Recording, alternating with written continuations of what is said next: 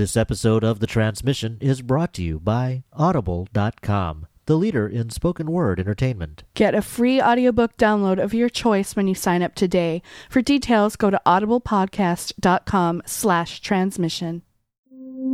The Transmission, Episode 58, April 5th, 2009. This conversation we're having right now, we already had it. Yes. Then what am I going to say next? I don't know. Ha! Then your theory is wrong.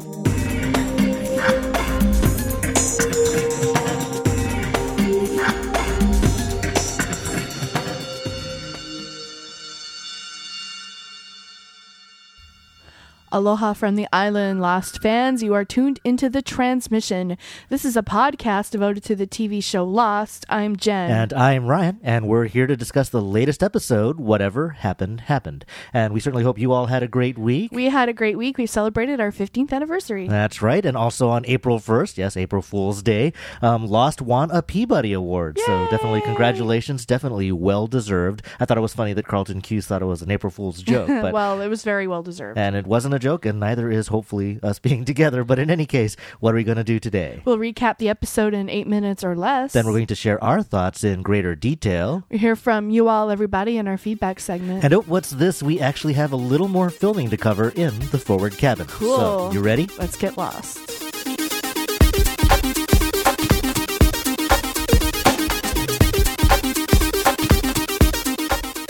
This was episode 11 of season 5, Whatever Happened, Happened. And once again, we have a sort of conventional flashback and on the island story. So let's start with the flashback. Kate drives to a house in the suburbs listening to Patsy Cline. Mm-hmm. She has Aaron with her. He's still a baby. And as she walks up to the house, she's singing Catch a Falling Star. Mm-hmm. Cassidy opens the door and Kate says that Sawyer sent her. She gave Cassidy a stack of cash for Clementine and says Cassidy should know that her father cared. But Cassidy asked why Sawyer didn't come back, and when Kate explains that he jumped from the chopper to save the rest of them, Cassidy says Sawyer was a coward. He said that he never called and says that Kate now has the same look in her face that she did when Sawyer ditched her. Cassidy asks if Aaron is Sawyer's baby, and Kate says no. Cassidy realizes that the baby isn't Kate's either. She asks why Kate told the truth about what happened on the island and leaving people behind, but why she's still lying about Aaron. Kate says she has to. We return to the scene at the dock once again with Kate, Jack's son, and Saeed and Ben, and Kate drives off. They stop at a supermarket, Kate and Aaron, and while shopping, Kate loses track of Aaron and starts to panic. She finds him with a blonde woman who for a moment looked a little bit like Claire from behind. Kate returns to Cassidy's house to tell her that they're going back to the island. She tells Cassidy she almost expected to lose Aaron forever at the supermarket. Cassidy says that's because Kate took him from his mother. Kate says Aaron needed her, but Cassidy says that she needed Aaron. She says, Sawyer broke your heart. How else were you supposed to fix it? Finally, Kate goes to Carol Littleton and tells her that Aaron is her grandson and that Claire is alive. Carol asks why they left Claire behind, and Kate says that Claire disappeared, so she took care of Aaron and said he was her baby. She says Aaron is waiting for you, and she knows that I'm leaving. Carol asks where she's going, and Kate says, I'm going back to find your daughter. On the island in 1977, Jim comes to in the jungle and finds Ben. Meanwhile, back at Othersville, Horace is organizing the response to the attack and jailbreak. Jack questions how Saeed could have escaped, and Horace said one of us is involved. Kate helps Roger pull the burn van out of the house, and Jin arrives with Ben, and Roger runs after them. Sawyer is scanning the security monitors when Kate shows up, asking if Saeed shot Ben, but Sawyer tells her to just stop asking questions. Just then, Horace shows up, and they check the cell, and they find the janitor's keys. Horace says that it was either Roger, Willie, or that new guy, Jack. Sawyer says that he'll look into it and asks Miles to come along. Sawyer asks Miles to round up Jack, Hurley, and Kate and hold them. He then goes to Roger, who's waiting outside the infirmary. Roger asks who shot his son. Sawyer says he doesn't know, but he's working on it, and asks Roger if he has his keys. Roger realizes he doesn't have them. Inside, Juliet is trying to save Ben because their doctor is down at the looking glass. She tells Sawyer that she can't fix things and that they need a real surgeon. Meanwhile, Miles is keeping Jack, Kate, and Hurley under house arrest, and Hurley thinks he'll disappear because they changed the future. Miles says, no, it doesn't work like that. Sayid always shot Ben, so Ben can't die. Sawyer shows up at the house and asks Jack to save Ben, but Jack says no. Kate is shocked and says he can't let Ben die. Jack says 30 years from now, Ben will lock them up to get him to save him, and he says, I've already done this before, and I did it for you. Kate says that the mess is all their fault, that they caused it, and Jack says he always tried to fix things, but maybe the island has its own plan. He was just getting in the way. Kate says she doesn't like the new Jack, who's just waiting for something to happen, but Jack points out that Kate didn't like the old Jack either. Kate goes to donate blood for Ben. Juliet asks her why Jack wouldn't help, and she also wants to know what happened when they were off the island. Kate says that they were engaged. Roger shows up, and Kate tells him that he can stay while Juliet goes to tend to Ben. Roger tells Kate that Ben let Sayid out to get back at him. He asks if she had kids, and she says no. He says that he thought he'd be a great dad, but Ben's mother died the day he was born. He says, I guess a boy just needs his mother. Just then, Ben goes into hypoxic shock. Back in the cabin, Hurley is still trying to sort out the time traveling. Miles calls him a dingbat, saying time isn't a straight line for them anymore, that they're in the present, but Ben's past. Hurley asks why Ben didn't remember getting shot by Sayid when he was a kid. Miles pauses and says, I hadn't thought of that. Juliet goes to Kate and says that she can't fix Ben, that he's going to die. Kate says that someone must be able to help, and Juliet says maybe they can help, they being the others. Kate says that she'll take Ben to them alone because Juliet has to stay. She has a whole life there, and she has to hold off Sawyer. Kate drives out to the sonic fence, and Sawyer drives up to later behind her.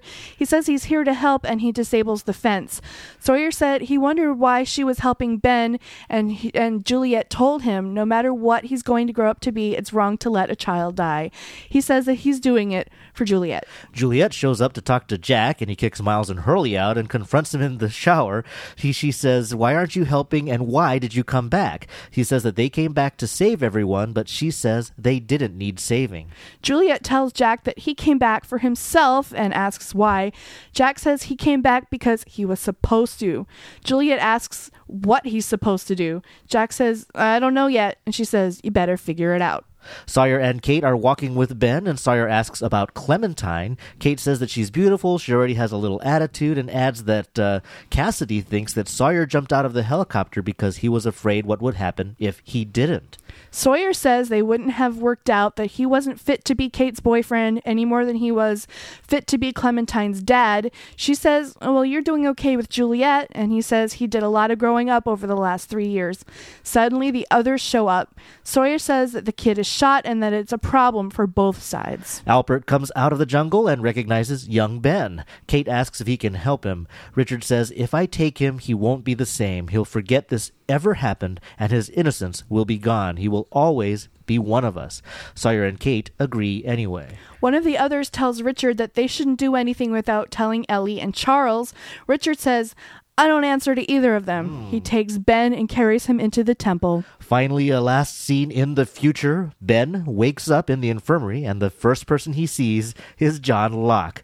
Ben is shocked and speechless, and Locke says, welcome back to the land of the living. And thud. And that's whatever happened in under 8 minutes. We'll take a quick break, and when we come back, we'll share our thoughts about this episode in greater detail.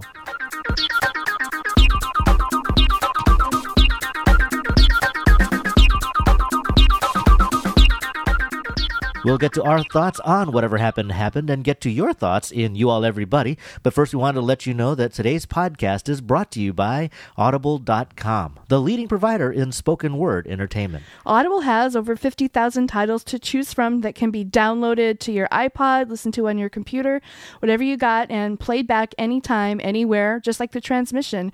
Thanks to Audible.com, you can get a free audiobook download of your choice when you sign up today. If you've always wanted to read the many books mentioned on Lost, Audible.com is a great way to go. For example, you can pick up Survivors of the Chancellor by Jules Verne. Survivors of the Chancellor is a cheery, happy, uplifting tale about a shipwreck, a mutiny, and suicide. Regina is seen reading it aboard the Kahana just before she jumps overboard in the episode Jian. Well, so you can see what got her going and pick up the book. You can make it your free pick with this offer. Just go to audiblepodcast.com/ transmission. That's audiblepodcast.com/transmission. All right, so whatever happened. It was another classic flashback character-based episode, but this one was starring your not frequently favorite character, Kate. So I almost fear to ask you, what did you think about this episode? It was great. Okay.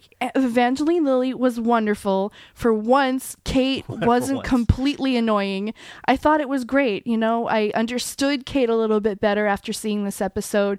It made the episode 316 make a lot more sense because I was really frustrated after that episode. And this really helped me understand it better. I thought it was a great episode all around. Well, I'm glad to hear that. I mean, I absolutely agree. You know, we're like any other fan, and we have favorites and less favorite characters. And certainly we've given a lot of grief recently to Jack and Kate. Unfairly. To some extent. I mean, yes, I issued an apology to Jack fans last week, and I think, you know, maybe we're sorry a little bit for some of the Kate bashing that we've been doing because this episode filled in a lot of spaces. I really felt that I understood her. I had compassion for her character. I could understand where she was coming from, and I'm glad that you mentioned 316 because, again, we really tried hard to parse whatever it was that drove her onto the plane after, you know, storming away at the dock. So how quickly could she make that turnaround, and something happens to Aaron and she's there to get on the plane, and I thought this did a reasonably good job of explaining how that went. I did think it was strange that if it is that she gave Aaron to his grandmother, why wouldn't she tell Jack that? We said that would not be something, you know, you'd be afraid to tell Jack. Jack, of anybody, would understand that that was the right thing to do. So why was it such a big... It's not an understanding or not understanding. It just hurts. She just didn't want to talk about it because of how painful it was to give it up. So she it doesn't matter what she did with Aaron, but she just didn't want to talk about it anymore. That's the way I interpreted it. Well, I can see that. And, you know, as far as identifying with her, I think, you know, being a parent has a part to do with it. The scene in the supermarket it really hit home. I think the scene in the supermarket, and especially the scene where she says goodbye, ripped my heart out. Oh man, I mean, I gotta admit, it got a little dusty in the living room. You know, I had to kind of get some tissues. I thought it was really effectively well done. Definitely a high point for Evangeline Lilly as an actress. But some other great moments with her. You know, I thought that the confession to Carol Littleton was handled pretty well. You know, Carol could probably have been a little more excited about. If I were Carol, I would have been enraged and confused, and I would have shown a little bit more emotion. But she's been through a lot, I guess. Yeah. And, you know, Jack just recently perplexed her before that encounter, so who knows? But I also thought... What a chicken that makes Jack, though. I mean, he says Aaron, and she says what? And he doesn't even bother to explain. He ran out of here like it was on fire. I thought that was interesting. I thought the encounter with Cassidy, especially the initial one, when she's still icy and sarcastic and she calls Sawyer a coward, I mean, that made me actually mad at first. But when I thought about it, I thought it was true to what Cassidy's response to the story would be. I thought that was genuine. I tried to see it from her point of view, you know. She has a relationship with this guy, and he takes her money, and he runs away, and she's pregnant, and she tries to say this is, you know, she goes to visit him in jail, and he denies having a child. I would have been angry too. That's exactly what I would have said. And yet they show that their relationship progressed to the point where she's, you know, seen as Auntie Kate when she goes to visit, and that, you know, they're close enough that they can speak bluntly with each other. She continues to kind of hammer home these statements to Kate that definitely have an impact. But I thought that again, the evolution of that relationship was really well handled. And of course, the big reveal was that the reason why Kate went back to the island was to find Claire. How'd you like that? Well, she says it, but I don't believe it's entirely the case still. I mean, I think she still has her own agenda. I think she still has her own motives. And maybe she does want to go and find Claire, but I don't think that's the only thing. Well, I mean, I think I thought that it was a reasonable decision for her to make, specifically because of a couple of things. You know, one, she thought that it was Claire that picked up Aaron in the supermarket, and she was almost convinced that that's what was happening. And of course, she had that freaky experience with the vision of Claire saying, "Don't you dare take him back, Kate." So, you know, certainly she's been haunted by Claire all this time. And so that moment in the supermarket, she says, you know, I kind of almost felt relieved that this was it. Finally, the jig was up. Finally, I'm going to lose him because he's not mine. And, you know, as Roger says on the island, I guess a kid needs his mother, and I think she felt that. So I don't think I'm hoping that, there's not some ulterior motives necessarily. I think there's probably more to it. In addition to, as I said last week, I thought she was going back because there's nothing else left for her in the real world. So why not go back to the island with Jack? Yeah. But I can see it going either way. But I thought that was again a reasonable explanation for why she would go back. So Roger Linus doesn't seem to be quite as evil as we previously thought. Well, again, I mean, he's not a nice guy, but... Well, you had to already last week. You said, well, maybe he's not such a terrible dad, and now again we see more of a human side for him.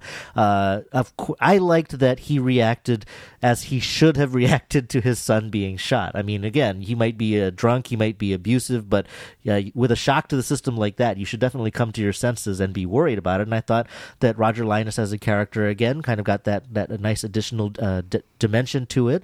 But did you get the feeling that he's a little, soft on Kate there? No, I mean, I think he's vulnerable and wanted somebody to talk to.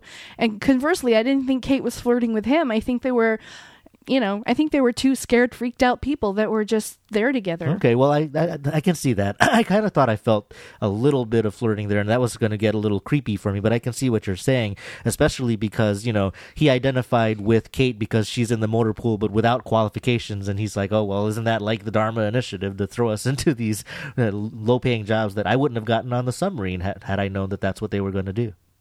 The best part of the episode for me was a conversation, though, between Miles and Hurley. Absolutely. I think that's going to be a high point for just about everyone. It's one of those conversations that's not directed at each other. It's directed at the fans. And so you can either think that's hilarious or you can be kind of annoyed at it. But I think it was handled really well. And of the characters in the entire show right now, with the exception of Daniel Faraday, who is still missing, I think that the only two people who could have pulled that conversation off are, cranky Miles and, very curious and confused Hurley. I thought it was brilliant. And even if the episode itself were weak apart from that, which it isn't, it was a very good episode, I felt like this was the standalone part that we really needed. We needed an explanation presented in such a way that it felt like a conversation between characters and not... Do you know what I mean? Right. I mean, they've done a lot of things where they've sort of psyched us out. They sort of faked us out. They've tricked us. They've defied our expectations. And there's a possibility that that's what's going on here, too. But actually, I did feel that it was sort of the deep breath. It was sort of the hand on the shoulder and say, okay, fans, if you are among those that are confused or have been confused about what's going on, here it is.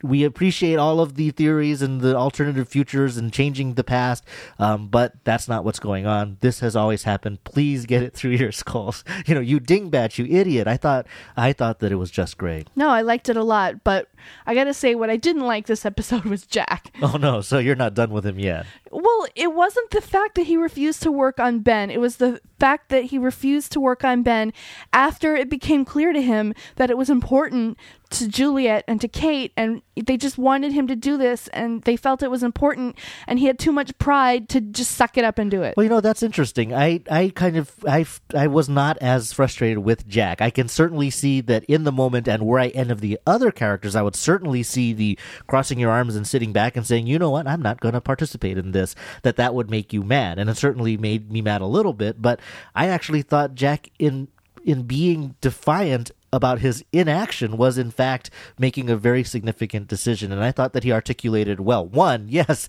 I have already been extorted through extreme circumstances to save this guy's life, and we know what became of that. He still went on to be a terrible person. And not only that, I thought that it was really clear, I'm always trying to be the leader, I'm always trying to do things and fix things, and it never turned out. It didn't turn out. So I begin to get the sense, I begin to maybe become a man of faith, that there is a larger plan here that I just should stop interfering with, that I should just let whatever happens happen, and that I'm not going to be a part of that. I would have believed that if he hadn't pulled out the "you didn't like the old me" line. It felt like spiteful, like... Yeah, it seemed like he was doing it. That part of the reason why was he was just lashing out in general, his feelings Yeah. for her. I can see the pride there. Certainly the pride when he gets confronted by Juliet and he says, I came back to save you. And she says rightfully that, we didn't need saving. Things were fine until you guys showed up.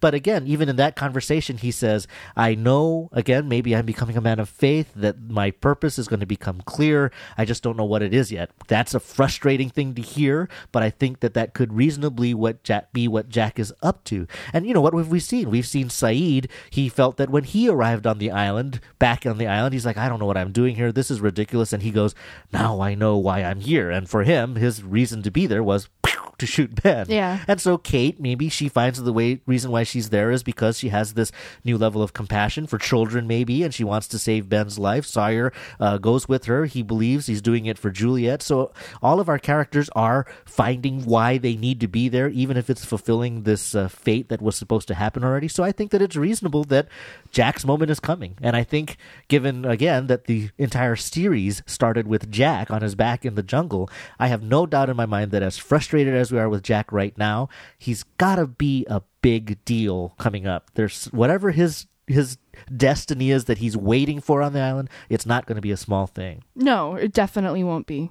I mean, I really got to say I like the fact that it is the inaction of Jack and the intercession of Kate and Sawyer that's why Ben ends up in the care of the others. That's why he's always one of them. That's why he loses his innocence, because of our Losties. They created the monster that tortured them in the first part of the series. I thought that was a great twist. That was a great twist, and I think we're going to find out that they've pretty much caused it all. The entire thing is them. The line that Kate says, like, we caused this is our fault, that's going to be key. And I like the scene where Richard Alpert is explaining the consequences of what they're going to do to Sawyer and Kate. And maybe I'm projecting, but I got the feeling that while he's explaining it and you look at Sawyer and Kate's face, they are realizing what's happening right then. They are suddenly aware, oh my God, this was us the whole time. I think that, again, they created this whole mess that they're in the middle of. Well, that reminds me of Sun.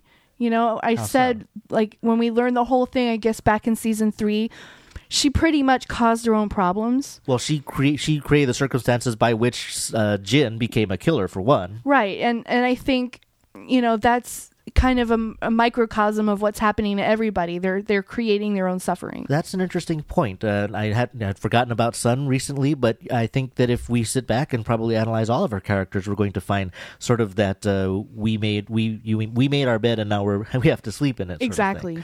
Excellent. Well, one of the things that comes up in this episode, the question about why didn't Ben remember being shot by a seed when he was a kid, and Miles goes, I hadn't thought about that. And then at the very end of the episode, Richard Alpert says, well, if I take him, he's not going to remember any of this. And I guess you had the question and answer to a very big issue in one episode. Are you satisfied with that? Not entirely. I mean, I really hoped, and I like I said, I saw it in Ben's face, some sort of recognition, and I just thought it made everything way more interesting when I thought that Ben remembered everything and it was kind of taking it out on them a little bit, and it just seemed like a very convenient way to get around that. Yeah, I mean, I certainly agree that it was a little too pat, a little too smug of the Lost writers, and perhaps it's not what it sounds like it is. We definitely have a lot of conversation on this issue in You All Everybody, so we'll probably save it for that segment. But I'll agree with you that Lost as a story certainly seemed much more interesting when you thought that deep down in Ben's memories, since the beginning of the time where we saw him in season 2, that he had all of these memories in his mind. As far as big issues that we've been following since the beginning of the show, I guess we should kind of get a little bit into shipper stuff. We've had some frustration and some interest among our listeners and ourselves about how the what do they say, parallelogram? I think that was Russell. Yeah, on Russell our blog, in California, who calls it that. The parallelogram between Jack, Kate, Sawyer, and Juliet, and it's frustrating if they're going to give us that or move to that, or are they going to get away from that? And this episode, I think, gave you some pretty good anchors as far as where they're going. Yeah, absolutely. He was never meant to be with Kate, or at least that's what they want us to think. Right. He says that outright. He says that I'm helping you. I don't know why you're doing this for Ben necessarily, but Juliet made a point, and I'm doing this for Juliet. So he's definitely loyal to her. I think the only other sides of that parallelogram, though, would be the Jack and Kate side, and it certainly doesn't look from this week that Jack and Kate are in a good place. They've been broken up. Do you think that there is room for reconciliation there? Only if they start understanding each other better. I think she got very frustrated with Jack because of his refusal to help. And also earlier, before they got on the plane, they were broken up because he was Yeah. all obsessed and acting strange again. But actually, I think that's kind of key. We see that they used to be engaged, and then Jack starts freaking out and getting addicted to painkillers and having these visions and being weird, and starts to become manic again about getting back to the island, and that's what turned Kate off Jack. She's now frustrated with the new Jack because he's waiting around for something to happen, but maybe her opinion will change when Jack finally hits that groove and gets his his mission from the island and moves forward. But Maybe. that's a good question for the shippers to answer. One line that certainly stood out in a big way this episode was what Richard Alpert says when one of his other hostiles goes, "We better check with Charles and Ellie about this," and he goes, "I don't answer to either of them." So, I guess Charles, we're going to have to believe, is Charles Widmore, young Right. Charles Widmore, and Ellie, most likely Eloise Hawking. And the two of them clearly at some point of leadership among these hostiles, among these indigenous peoples on the island. But what does it mean? What does Richard Alpert's statement mean? Does that mean he's the boss of them? Does that mean he's below them but doesn't want to listen to them? Here's what I think. It's Jacob, Charles, Ellie, and have you ever seen The Godfather? Yes, of course. Okay, you know the character Tom Hagen? The lawyer dude. Right. He is Don Corleone's right-hand man. He's what they call the consigliere, which means he's kind of in charge, but he's really just giving advice to Don Corleone. I think that's what Richard Alpert is. Well, I kind of like that. I mean, they've previously described Alpert as kind of an advisor, that he's not part of the chain of command. He's sort of outside of them, and that certainly fits because that character as well was immensely powerful. He had access to all the information. He could have done anything that he wanted, but really he was not playing the game. He just was something off on the side. And that's the sense that I got from what he said. One of the commenters on a blog kind of pointed out that he's acting a little bit like maybe a priest in a community where he says, well, you know what? When it comes right down to it, I answer to a higher power. Like, I don't care what you guys think when it gets right down to it because it's irrelevant. So I think that could be it. And there have been hints that Richard Alpert predates everybody we've met on the island so far, that he might have been by around far, for a long, long time. So there are many, many ways why him saying that he doesn't answer to them is key. But I certainly like the impression that means there is probably some conflict possibly between Charles and Ellie, the leaders of the indigenous peoples, and this Richard fella. But that was, I think, a very key scene. Well, here's something I thought. The guy who comes up to Richard and says, don't you think we should go to Charles and Ellie first? That was totally Mr. Friendly. Tom Friendly. Yes. You think so? He looked like him? I thought he looked a lot like him, and I think he could be him. Well, that'd be kind of a nice touch. It'd be, nice. We all love Mr. Friendly, Yes. and it was kind of a pity that we lost him. So it'd be kind of interesting to revisit that character. I hope you're right. I'd love to see that. I would love to be right. In this episode, we had some music. We love talking about the music, and there were a couple of little tunes that stood out, to be sure. Well, Kate was listening to Patsy Cline again. Yep, that's her theme, her story. Leitmotif. Her leitmotif, Yes. my super smart book learned friend, basically her theme. Yes. Okay. And also she sung Catch a Falling Star, which has been Aaron's theme. Well, does she know that was his song? See, I don't think so. Just like I don't think that, Catch a Falling Star comes up when Claire tells the adoptive parents, this is the song you need to sing to him because I forget what the explanation was. My dad sung it to me, so you need to sing it to the baby. After that, it turns up in the Mobile. Right, in the medical hatch. In the nursery. And I don't think there may or may not have been information conveyed that song was important to Aaron. But here, I don't think there's any reasonable explanation that would be the song to sing to him. I just think it's a nice little touch, and that it's, really that there's something special about Aaron, and the song is following around. The only possibility that I can think might have happened is if Kate has had more than one visit from creepy ghost Claire, and maybe was a little less shrieky. If I had more than one visit from creepy ghost Claire, Aaron would have gone back a lot sooner. I see. Well, again, but I thought that was a nice touch. I guess finally the locations in this episode, quite a few. Cassidy's house is on Kuhana Place in Waipahu, sort of in our neck of the woods, a little south of us. But interestingly, I know the nephew of the couple that lived there, and he shared some of the emails that were going back and forth during that filming. And I'll say from that exchange is that having 75 people and camera crews and equipment swarming your home and covering your lawn with all kinds of stuff is not as fun as you might think it is. I bet. Also, the supermarket scene, which we all liked, that was the Times supermarket on South King and Baratania. And what I thought was interesting is when we covered that shoot here on the transmission, I talked at great length about an exterior shot where they were out in the parking lot and going in. And what I loved was that they took the Times supermarket logo, which is a well-known logo here in Hawaii. It's a local supermarket, but they just removed some of the letters and moved it around, so Times supermarket became Tim's supermarket. I was really looking forward to seeing a Tim's supermarket sign, but I guess like many things on this show, even though they spend a lot of money to set it up, in the end, if it doesn't make the cut, they don't have the time for it. Right. But definitely very cool to see. So I guess that's it for our 2 cents here on Whatever Happened, Happened. And next, after we take a break, we'll hear from you all, everybody.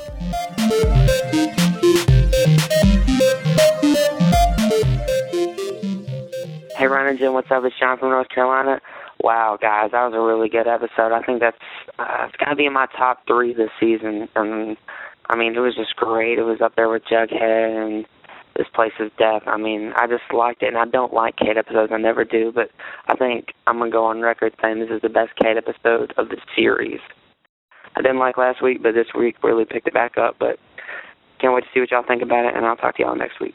See you later. We kick things off with a call from our good friend, John from North Carolina. He agrees with us. This is the best Kate episode ever. And he says that it was in the top 3 for the season. What do you think about that? I don't know about top 3. I can think of at least 4. Admittedly, there were mythology episodes, but I can think of at least 4 that I like better. Right. I think that you've got mythology episodes and character episodes. I would say as character episodes go, this was a strong one. In fact, it was. Now that I think about it, I might put it above Naveen Andrews' Saeed's backstory last week. To some extent, I think Evangeline Lilly really shined brightly, and poor Naveen Andrews had to basically play a tortured person to some extent, but he spent a lot of time in the cage, and he had to play that he was high on psychotropic drugs, which has its comedic value, but may not necessarily ring true for a lot of folks. But very good stuff. Who else have we got to hear from? We have calls from Ryan, Jessica, and Lee. Hi there, this is Ryan calling from Utah, back in the mainland. First-time caller. Well, it appears the reason Ben is the way he is obviously from interaction with their own losties. And as we start to see that Ben is going into the dark trenches of the temple, it also starts to, shed light on the reason Rousseau shot all of her fellow survivors earlier in the season. As we saw Montad fall in the hole and the others went down there after him, we later flash forward to see her shooting them, saying that they weren't the same and they had changed. Now, we had been debating if, it was Rousseau who was crazy or if they really had changed, and it's actually starting to look like Rousseau was right, and that somehow going down into the temple changes you. Now, I'm not sure if Smokey just changes something within you, or if he actually creates a new version of you. That's yet to be seen, but it is interesting that Ben said that he was born on the island, perhaps aware of the fact that he was factually born outside the island, but the real Benjamin Linus that we know, the protector and lover of the island, as he claims, was perhaps indeed born down in the temple. Hope you guys have a good one. Look forward to next week. Thanks. Bye. Hey, guys. Love the podcast. This is Jessica in Birmingham. I'm a first-time caller but long-time listener. I really enjoyed this last episode. Whatever happened with it being totally Kate-centric. I was not a huge fan of Kate before we got this episode, and now I really like her. I got a little misty-eyed when she had to leave Aaron behind. But I have a theory for you real quick. In regards to Richard taking Ben on the condition of his lost innocence, it seems to me that this is going to be directly related to the illness as seen by Danielle after her team emerged from the temple. And I think we'll probably see a lot of parallel in why her team kind of changed and never seemed quite right again. And then they came upon all that violence, and then how that will directly relate to Ben's new evil side. So anyway, can't wait to listen to the podcast, and we will talk to you later. Bye. Hey, Ryan and Jen. This is Lee from North Carolina. Long time, first time. Up until this episode, I was thinking that the Ajira airline folks were in an alternative 2007, what with Frank and Son in a rundown Dharma intake building which seemed abandoned and not taken over by the others. So I was convinced that this alternative future was due to young Ben's death. But after this episode, whatever happened, happened. I believe that Ben, Locke, and the Ajira folks are not in 2007, but at a place and time after the Purge, but before it was taken over by the others. My favorite part of this episode was the shout-out to the fans in the conversation between Miles and Hurley. They voiced everything we fans have been thinking. Thanks for the podcast. Have a great day. Bye-bye. Thanks for those calls. So both Ryan and Jessica pointing out what we thought we learned or questioned about Danielle and her team, and that given what Richard tells us this episode, that yes, going into the temple changes you. So Danielle was correct. She did recognize a change in her team, and I guess felt that it was necessary to kill them.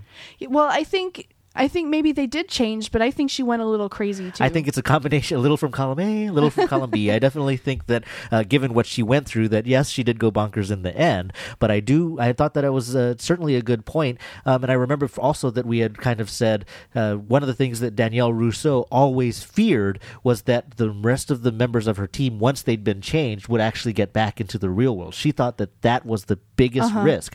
And so now I'm like, wow. So if she was afraid that someone touched by the temple gets off the island, Ben got into the temple and got off the island. He's been running around off the island. So maybe that was a really bad thing to have happen. I definitely like Ryan's point about, and even John Fisher on our blog mentioned that, hey, this is why maybe Ben said that I was born on the island. That if his life does in fact kind of begin again when he goes into the temple, he was born again. I mean, you can sort of see the religious ties here that I was born on the island. Of course. But the Jossie on the blog did point out that Ben also confessed to Locke later in The Man Behind the Curtain that he wasn't born on the island. That was something that he lied about. So Ben did not actually believe or deeply believe or forget everything and believe that he was born on the island. He was lying at that point. Right. But certainly a good thought. And finally, Lee, like many people, thought that when we saw everybody in the broken down Othersville, that it was a different Othersville, that they still had the logos up, that it was a version of Othersville that had not been occupied and did not have book club meetings. And now Lee is saying, well, I guess that's not what we're seeing. So what it must be is sometime, what did he say, between the Purge but before the Hostiles move in? That'd be like the early 90s or thereabout. Yeah, I'm really thinking that Locke and Ben are sometime, if not like in the future from now, at least like in the current time. Yeah, I also believe that they're in the present. Present being 2007 or so, post Ajira crash. But I had to think about why I thought that, and part of it is because I'm confusing what we saw when Sawyer, Juliet, and them were jumping around, and they end up at the beach camp and they find Vincent's collar and they see it's all trashed. That was them that jumped or somehow ended up way in the future, and not Ben and the folks that we're seeing now in the infirmary. But for whatever reason, I don't think that they've stepped into this middle space. I certainly feel that what we're supposed to believe is after the Purge, after Ben helps them kill everybody off, that they just move in and take over Othersville the same way that they just moved in and killed everybody in the military camp. Right. So now we have calls from Mindstage, Mr. Jacob, and Levi. Hi, Ryan and Jen. This is Mindstage in Michigan. Long-time listener, first-time caller. As an episode, in many ways, I think this was the weakest of Season 5, which has been spectacular so far. Evangeline Lilly was amazing in a couple of scenes, but overall, I thought the whole transporting of Ben to the others was just way too long and drawn out. And the handoff to Richard, where he indicated that Ben wouldn't remember anything, seemed to be a pretty weak story point. Now, that said, I do appreciate that many holes were filled in this episode, such as what really happened to Aaron, and the time travel conversation was nothing short of brilliant. Thanks again. Great show. Can't wait for Wednesday night. Keep up the good work, guys. Bye-bye.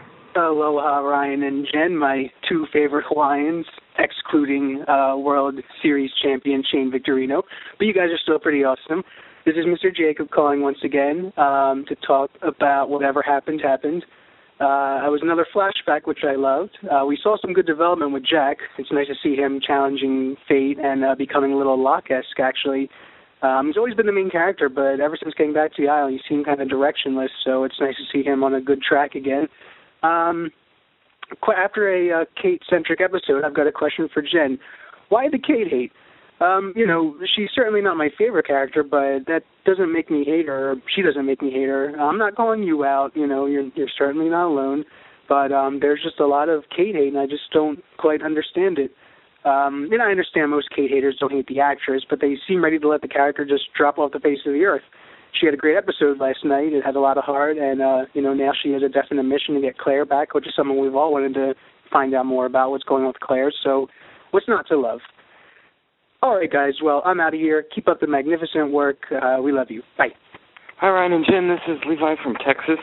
I just want to say Kate, and more Kate, because it was a Kate-centric episode.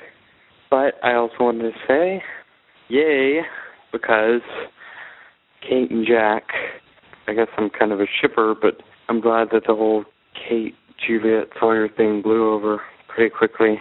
And so now Kate and Jack have a shot at it again. Overall, it was an okay episode. It brought the story along. It wasn't like a shocker.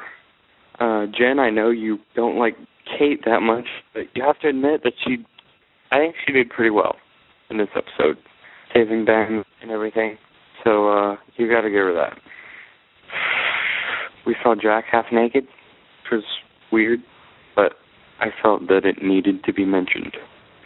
So I guess I'll await your podcast, and hope you guys have a great time watching the episode. Mahalo for those calls. Yet more first-time callers. We love to hear them here on the transmission. And we'll start with Mindstage. He thought that it was the weakest episode of the season, but that Evangeline Lilly was awesome. So she I was think awesome. We can agree with that. But definitely taking issue with the Richard saying he's not going to remember everything. That was kind of weak. That was kind of a cheat. I take a little bit of issue with it too. I'm sure they're going to come up with a way to explain what they mean by that, but for now I'm a little unsatisfied. Yeah, well, there's a lot of discussion on our blog about that point, and I think a lot of people are making the fair point that maybe Richard is saying that he's not going to remember maybe the rescue and the temple stuff, but he still might remember portions of his life. Someone mentioned that he still, as an adult, kept the dolls that Annie made for him, and he wouldn't do that if he didn't remember Annie, for example. Yeah. And the fact that he doesn't remember being rescued could further explain why he thinks Juliet saved his life and why he still thinks Juliet is someone that, he kind of has that Florence Nightingale thing going on, and I think you look like her. So there's a number of reasons why it might not be a complete mental wipe. It just he might not remember certain segments of it. And our friend Mark from the mainland said maybe he's sort of going to remember that he sort of is not, but it's going to be just deja vu. This is going to be an explanation for deja vu, which is very Matrix-like, I suppose. Yeah, it is. Mr. Jacob, I guess we're his third and second favorite Hawaiians there, but he says that he thinks Jack is becoming like Locke, that he's challenging fate, that he's standing up, and he sees some Lockness in that. What do you think? Well, I mean, there's always been like the kind of the dichotomy between the two, and I think it would be fitting if they kind of became each other. Mm-hmm. I did mention that I feel that Jack is becoming a man of faith, and he's resolute in the fact that something is coming, even though he can't articulate to Juliet what that is. So I suppose that's very Locke-like. I like that observation. And both Mr. Jacob and Levi kind of calling you out a little, saying, hey, what's with all the Kate hate? It's not hate exactly. It's frustration with the way that the character is written. I think she makes a lot of bad decisions at the service of the plot. I think she's the repository for a lot of lazy writing and bad decisions on the part of the writers. That's what frustrates me about Kate. I wish they made her a more fully developed woman instead of just a person that runs around from guy to guy. Well, remember in season 1, we'd sort of joke like, well, 1, she's always wet, and 2, she always says, hey, wait, I'm coming with you. And that was pretty much what she did. I mean, after this episode, I have to say I have a new respect for Kate. There you go. Well, there's Jen giving Kate her due. Yeah. And I kind of liked what Mr. Jacob said. I mean, one of the things that Kate says is, I'm here to look for Claire. Well, hey, at least somebody's looking for Claire. Yeah, there you go. So, I mean, if there's anything that her character is now moving in the right direction, is that she's doing something that definitely a lot of fans have been frustrated that someone else isn't doing. And finally, Levi from Texas, I guess he's a shipper, and he says that he thinks Jack and Kate have a chance. I didn't think that was true. It certainly didn't look good this week. Well, no, it didn't. I think it would take a lot of communication and a lot of sacrifice on both their parts. And thanks for pointing out that Jack was half naked again. He does seem to get confronted in showers quite a bit. That seems to be one of his themes here on the show. We could probably go back and make a recap video of all of his shower confrontations. That's okay. Yeah, we'll probably skip that. Next up, calls from Jeff, Sobeka, and Kyle. Hello, Ryan and Jen. This is Jeff from Utah.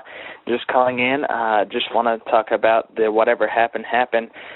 Overall, I thought it was a pretty weak episode. And I have to say, actually, though, I usually don't like Kate. But this episode actually helped develop her character a lot. And I think it was really important to see the change in her focus, how it was all about her. But as she gave Aaron up, it was nice to see how her focus changed and how she's become a little less Kate-centric about herself. The other thing that I really actually liked about this episode, which got me thinking, was about Jack's purpose. And how Juliet said, when they were in the shower, told him to he better find out what his purpose is soon.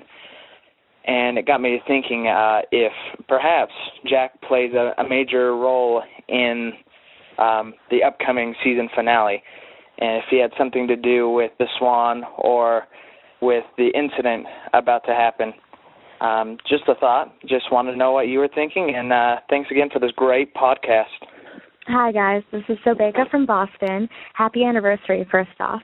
But I'm actually just going to comment on the episode, Whatever Happened, Happened.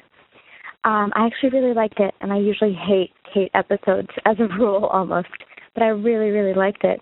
And I was surprised by a lot of things, especially when Kate said that she was going back to find Claire. We all assumed that it would be to find Sawyer again, but it seems she had a bit of a different reasoning, and I thought it was a really great take on what happened for them to explain that Kate really wanted to do this for herself, take Aaron for herself, to make herself feel better. And now she realized that she'd done the wrong thing and done almost a selfish thing and was going back to look for Claire. And I thought that was a really interesting little neat twist because I think we all assumed it was Sawyer. I'm so filled with questions about what happens with the temple, and I'm really looking forward to hearing this podcast. Thanks, guys. Hi, Ryan and Jen. This is Kyle in Delaware, and I really, really, really liked the episode. And as the father of a 3-year-old little blonde boy, I got to say the ending of it really, really, really got to me. But overall, I got to say it's one of the best character-driven episodes this particular season. Highlights of the episode for me just generally were the character of Kate and Evangeline Lilly's performance. I thought that she did great. She really made me like a character that I had much written off and didn't care she died only a couple of weeks ago. Other than that, her performance, the interaction with Cassidy, which was it was nice to see her back and nice to see that. But the conversation between Hurley and Miles about time travel was some of the most hysterical stuff that I'd seen this season. It was really, really good. So I got to say it was one of the best character-driven episodes I had seen this season. It's not on par with the first handful of episodes because they were just so crazy. But it is definitely one of the better mid-season episodes of the season so far. Really, really impressed. Really, really liked it.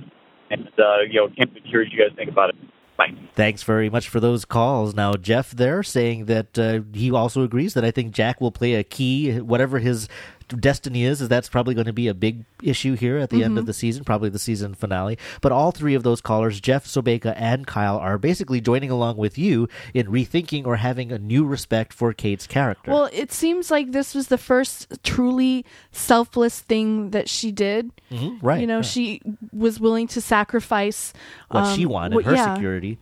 for the good of Claire and Aaron. Mm-hmm. And actually Aaron's grandmother. I liked that specifically we've learned that Kate's inner nature is to run, self-preservation, that selfishness kind of is one of her defining characteristics as we've come to know her. And that might be, again, why we're frustrated with her character and a lot she's as still well. running, but she's running for the good of somebody else. Yeah, I think that a lot of folks are seeing the same thing, that this might be kind of a 180 for her character. Actually, Tripp from Alabama left a very, very, very long Lost Line call, but he basically went through all of our characters and pointed out how all of them have kind of had a 180. Jack, always trying to fix things, always trying to be the hero. Here, he's basically waiting to see what fate brings him. Kate, as we said, not being selfish anymore, trying to help other people. And Sawyer even once, not being the cad, well, not he's being the Han ultimate Solo. 180. Yeah, absolutely. He's a responsible leader, a family man, and I think that's great. So a lot of good character development, I think, at least bringing to mind this episode did. So definitely a strong character-driven episode for Lost. We now have calls from Jeff, Mark, and Lucia. Hey, Ryan and Jen. This is Jeff Gentry, also known as X-Force 11, calling in about the most recent episode, Whatever Happened, Happened. I just wanted to say I'm really pleased with the writing in this episode, and I'm really enjoying James this season. They've really taken him, he's the Han Solo character, the kind of outcast rebel guy, and now they've brought it in full circle around, and I just really like the writing for him this season. It shows his maturity. I especially loved the scene this evening where he was talking about Kate, saying that, he couldn't be Clementine's father, much less be, responsible in a relationship with Kate. And she comments on how he's doing well with Juliet, and he says how much he's changed. And it really shows. I just really appreciate his character.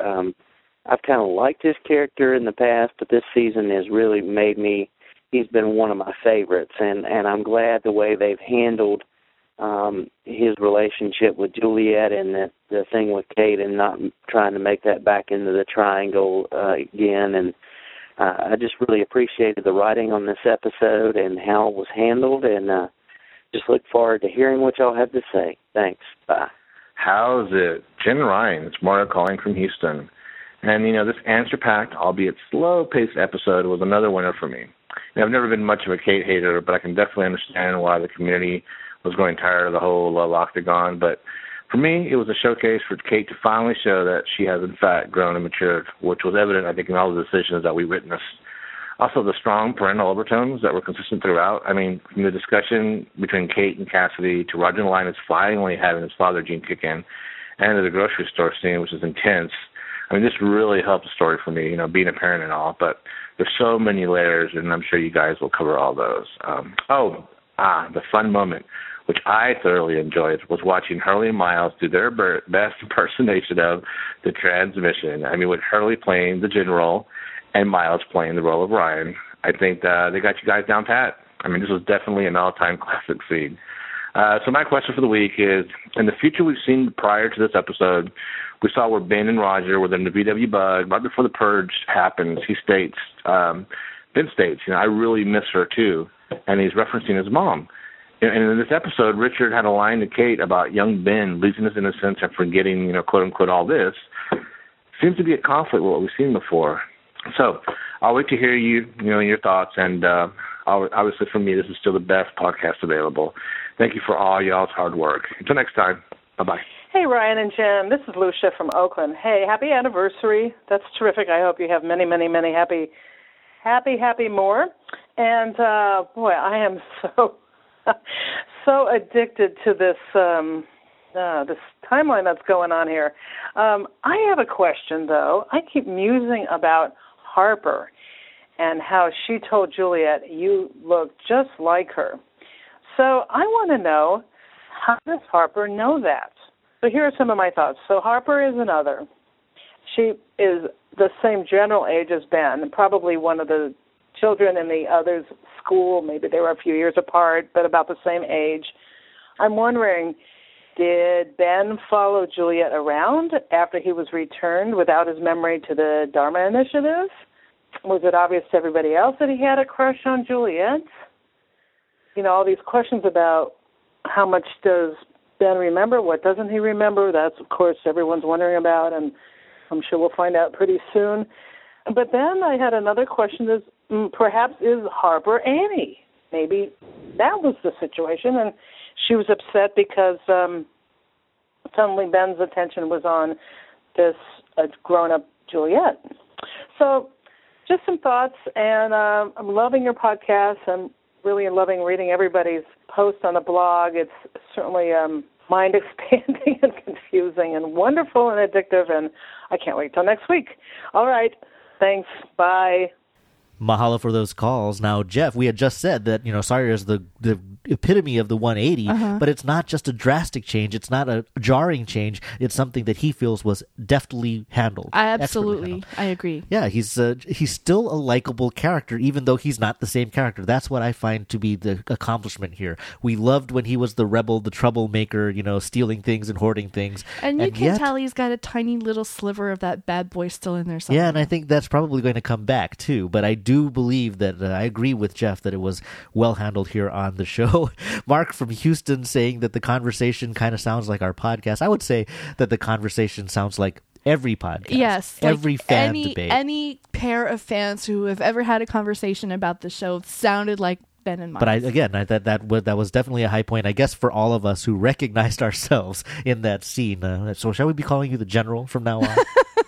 Probably not. No. But he also points out the strong parental overtones. I definitely saw that. And, a lot of people who commented or called in kind of basically expressed how much they identified with what was going on here. Kyle in Delaware has a young blonde boy himself. And, Mark mentioning the having his father gene kick in there for Roger and the scene in the grocery store. So the parenthood has always been an issue here on Lost. Yeah. I think fatherhood has always been a stronger element, but we've noted in earlier podcasts that even motherhood and maternity is certainly an issue as well. So definitely a good entry along that theme. And finally, Lucia, bringing in a topic we briefly covered about whether, Harper, the kid who says you look just like him, how does that work in what we're seeing right now? Where is Harper and what's going on? I don't know. I'd completely forgotten about Harper. I don't know where she fits into this. I agree that Harper has to be a kid like Ben, and I think that when we get down to it, if we are going to allow the fact that Ben doesn't forget everything, that Ben just remembers being rescued by being taken to the temple, if he does believe that Juliet was his savior and starts mooning after her, that could be one reason why everybody remembers that. But do you think there's any chance that Harper is Annie? I think Annie's dead. I think that, I'm not sure if she's dead. Well, that would play into the way that Ben as an adult is acting about how things went, in the Purge probably. That would probably fit. I mean, I guess they both kind of have long brown hair, and they have trouble matching younger actors with their older versions, but I just didn't get the feeling. Well, for example, Harper was married to Goodwin, right? Right. And Goodwin had an affair with Juliet. I think that if Harper was a young child and saw an older Juliet and then grew up to marry a man who then has an affair with Juliet, that'd just be a little bit too much. That'd be just a little too circular, just a little too creepy for that to have unfolded. Right. I do like her observation that Harper is probably a child right now and running around in 1977. I just don't think that I don't know. She's Annie. Well, I think we've got room for one more voicemail. Who we got? Eric from Oakland. Hi, Ryan and Jen. This is Eric from Oakland, California. Long-time listener, second-time caller. I wanted to call about a theory about the time travel. I believe that anything that the Losties do in 1977 doesn't change anything before 2007 in the present time. So, for instance, when Desmond woke up with a dream that Daniel had talked to him, it was the Losties and Daniel time traveling in their own 2007 timeline, and so it came into Desmond's consciousness at that point. He couldn't have remembered it before that moment when they time traveled and told him. So similarly, in this week's episode, when Ben almost died, that's why the Ben in 2007 was in the infirmary and dying because of what was happening in the 1977 island. And so when Kate and Sawyer and then Richard Alpert saved Ben, then he woke up in 2007. So I don't think that anything that Sayid shooting Ben, there's no way Ben could have known that when he first met Sayid in 2004. Because it hadn't happened in Sayid's timeline yet. Okay, well, hopefully that made some sense. Thank you for a wonderful podcast. Bye. Thanks for your call there, Eric, taking a valiant effort at explaining what could be happening with time travel and memory. And, well, what do you think about his explanation? Well, does he mean that when Ben went into the temple, he time shifted? No, I don't think there's a frozen donkey wheel in there or anything. I think specifically he's looking at what happened with Danielle Faraday and Desmond, and that in a way Danielle Faraday did change, in quote marks, the future, because it is only after he had that conversation with Desmond outside the hatch did Desmond in the present remember instantly that he had that conversation. He couldn't remember it up until that point, but then it shows up. Okay. So he says, okay, maybe we're getting a hint because we see young Ben near death for a long period of time, while we also know that Ben in the present is in the infirmary and unconscious.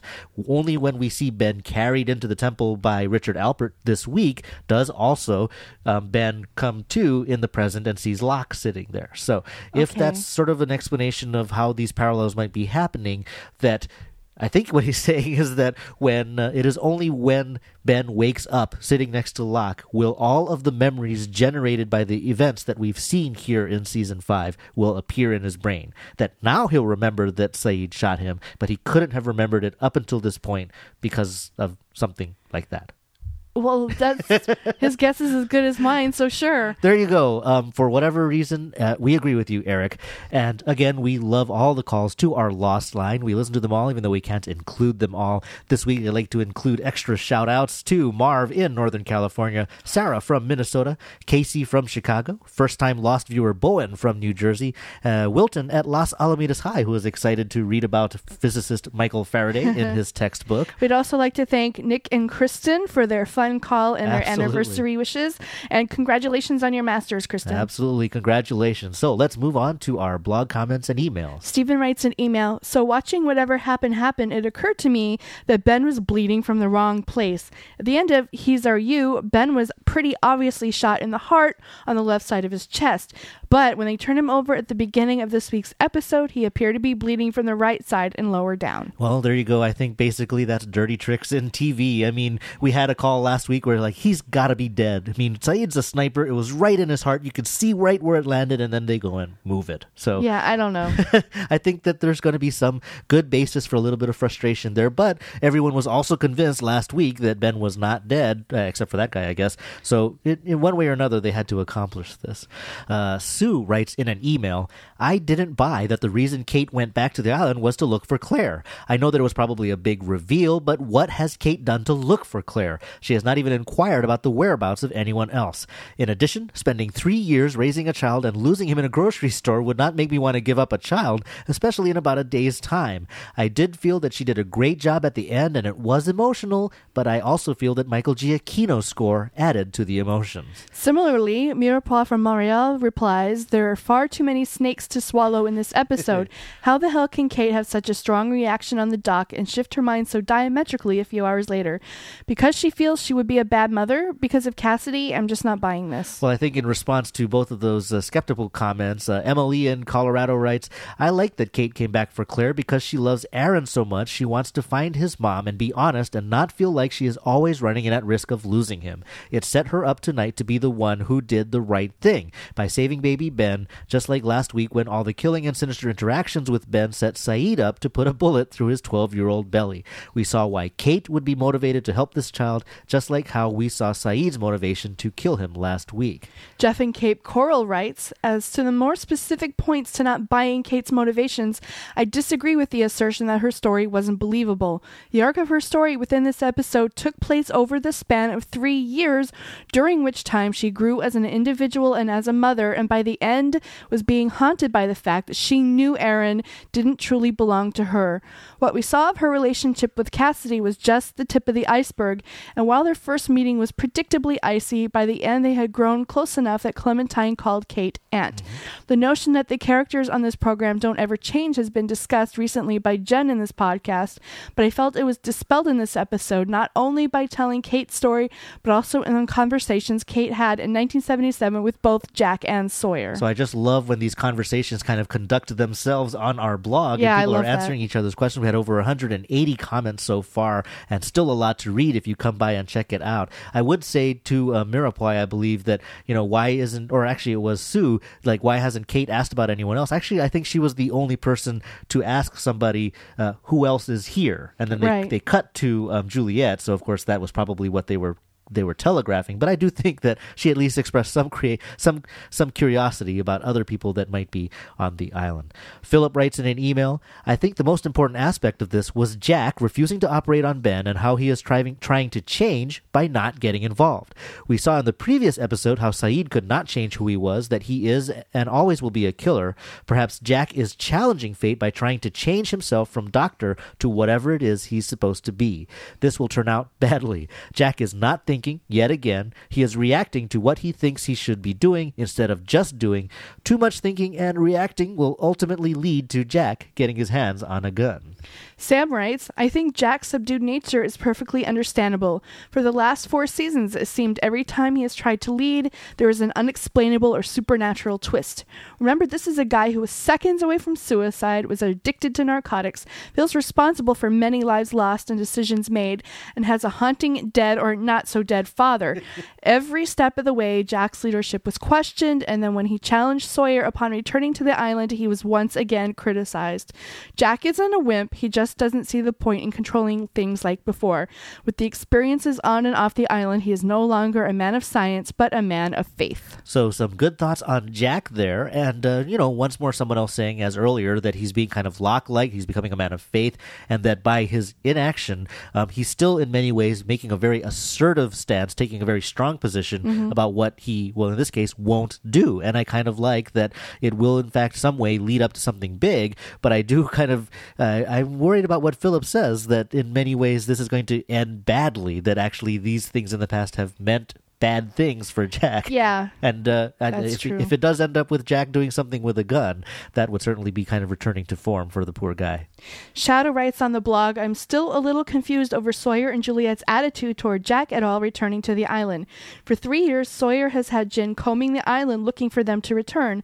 When Locke left the island, he told Sawyer, Juliet, and Miles that he would bring them all back and that their return would fix everything. Sawyer told his companions that they would wait as long as it took for them to return. So why all the attitude now? Why is Juliet telling Jack that they don't need to be saved? Why are they so cold to Jack? Why do they act like Kate and Jack and Hurley are a nuisance? Well, I think that, I don't think it's necessarily inconsistent. I mean, basically, it's true that they were waiting, that Sawyer was insistent that Locke would bring them all back, and that would be a good thing. I think, though, that just like what Sawyer says, we've been here 3 years, no flaming vans, you're here one day, and look at how things turned out. I think basically it didn't turn out the way that they expected. I think they also fear what's going to happen to them if the DI finds out who they are. True. I think they're just really trying to keep things on the quiet, and I think Sawyer feels like if Jack and Hurley and Kate aren't watched, that their cover will be blown. Well, but I do think that Shadow is making a good point. You've got two basic motivations going on here. Are folks in the Dharma Initiative trying to preserve their happy, idyllic little playing house life, or are they trying to do something greater and we're waiting for the return of the rest of their group? So I think that, I think it's certainly a fair question. Finally, let's go to Robin from thetvcritic.org, and he writes, I think when you go into the temple, you are possessed by a soul that is trapped in time on the island. They have access to the body's memories, but they aren't the original person, sort of a host-symbiont relationship like on Stargate. It would explain why babies always die. The souls are trying to take possession, and the stress is too great for an infant. The others do take children, who might make better vessels. Also, a future trapped soul might have the goal of getting his past self to the island so he can inhabit his own body again.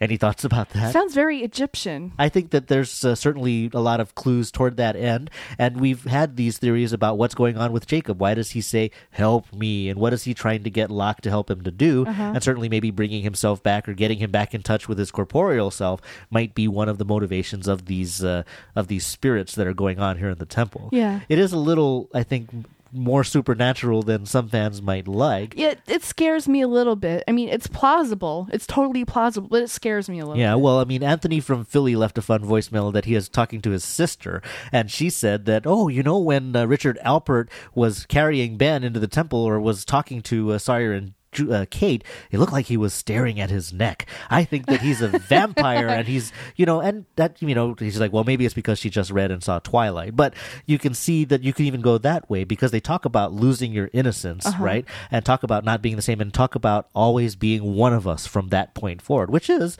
a theme of vampire stories. Yeah, very much. I think, though, basically it just remains to be seen what the temple does. And fortunately, it sounds like we're going to get hopefully a fairly concise or quick answer to that in next week's episode. Yes. So that's it for you all, everybody, this week, but we love to hear from you every week. So when you see the next episode of Lost, please let us know what you thought. Call us on the Lost line at 808-356-0127. Drop us an email at lost@hawaiiup.com, or leave a comment on the blog at hawaiiup.com/lost. That's right. We love to hear from you. So we've heard our 2 cents. We've heard your 2 cents. I guess that means it's time to move into the Forward Cabin. This is where we hide production news, filming reports, spoilers, and all kinds of fun stuff. So if you don't want to know what's coming up, you might want to skip ahead.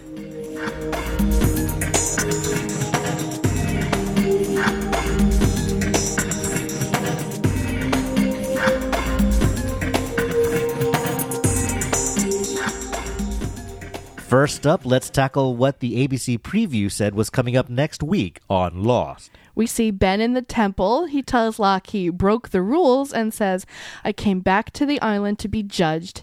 We see him pointing a gun on a boat dock saying, not another word. And he says, what's about to come out of that jungle, I can't control.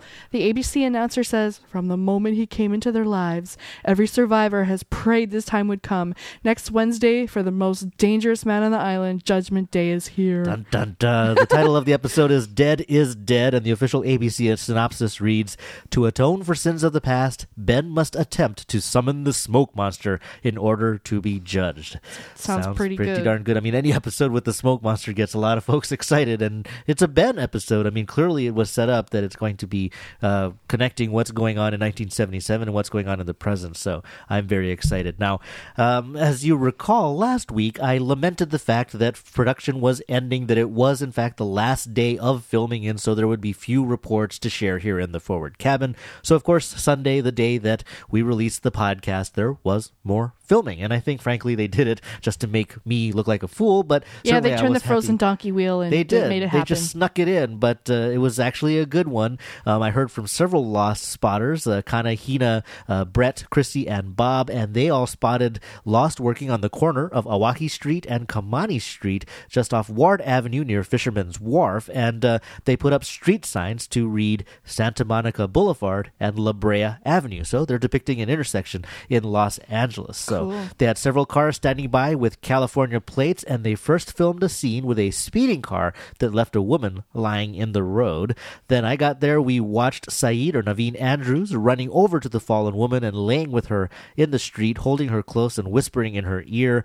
And it was only when they pulled her to her feet did it become clear that the woman in the street was Andrea Gabrielle, who, of course, plays Nadia, or Saeed's wife, the woman that made the happiest few months of his life. So definitely a heartbreaking scene that we're revisiting a pivotal point in his life. They did a very close-up shot of him lying with her in the street and putting his hand on her so you could see both of their wedding rings together. It's definitely going to be a heartbreaker. But that wasn't it. They still had some other pickup shoots and filming going on.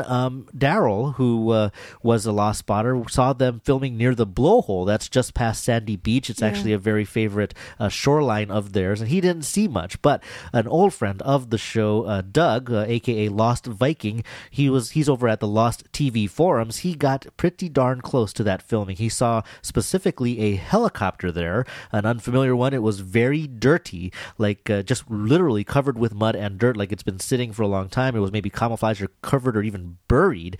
And certainly, since it's another aircraft, it makes you wonder if it's another arrival on the island. Cool. And specifically, Doug says that he saw an Asian woman that was not Sun and a Caucasian male in the scene, and that's got a lot of folks buzzing because I'm not sure if we mentioned previously, there's a lot of theories that one of the big twists for season 5 is that we're going to jump way ahead in the future and actually see young Aaron and young Ji-Yun as young adults, and that they were going to come back to the island to look for their parents. So if that's the case, fantastic. Who knows? And finally, over on Dark UFO, they had a good write-up of a temple set that was built, basically a little small village surrounding a large, deep pit in the center, kind of a fire pit, and they said that Michael Emerson and Terry O'Quinn was there, so perhaps again this is near or tied to the temple where our others are at. Cool. So that's it for the filming reports, and heaven knows if there are any more. I'd certainly love it, but otherwise, again, they're basically setting about the hard work of editing and putting together the last few hours of season 5, and certainly they do fantastic work. Yeah. Can't wait to see it. So that's it for the Forward Cabin, and that means that that's it for this episode of The Transmission. Remember, we'll be back after the next week, the new episode called Dead is Dead on April 8th, and after you see it, we certainly want to hear from you. Call us on the Lost line at 808-356-0127. Leave a comment on the blog at hawaiiup.com/lost or drop us an email at lost@hawaiiup.com. Remember that the transmission is available in both MP3 and enhanced AAC formats. That gives you chapter marks so you can skip around to the parts you like the most. We really appreciate all your feedback and support. Those of you who've gone to audiblepodcast.com/transmission or tried out the Lost t-shirts. Yeah. And actually, Jeff, X-Force11 on Twitter and here on the podcast earlier, he bought the Cafeteria Hurley shirt and even posted a picture of it. So, hey, I'm going to put that picture in the post for this podcast, and if you get an official Lost t-shirt, we'll put it up as well.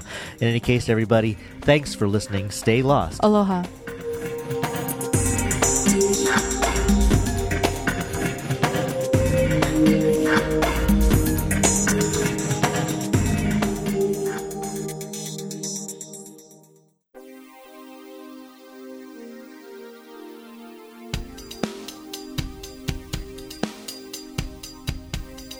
This podcast is a proud member of the Lost Podcasting Network. Get all your favorite Lost podcasts in one feed at lostcasts.blogspot.com.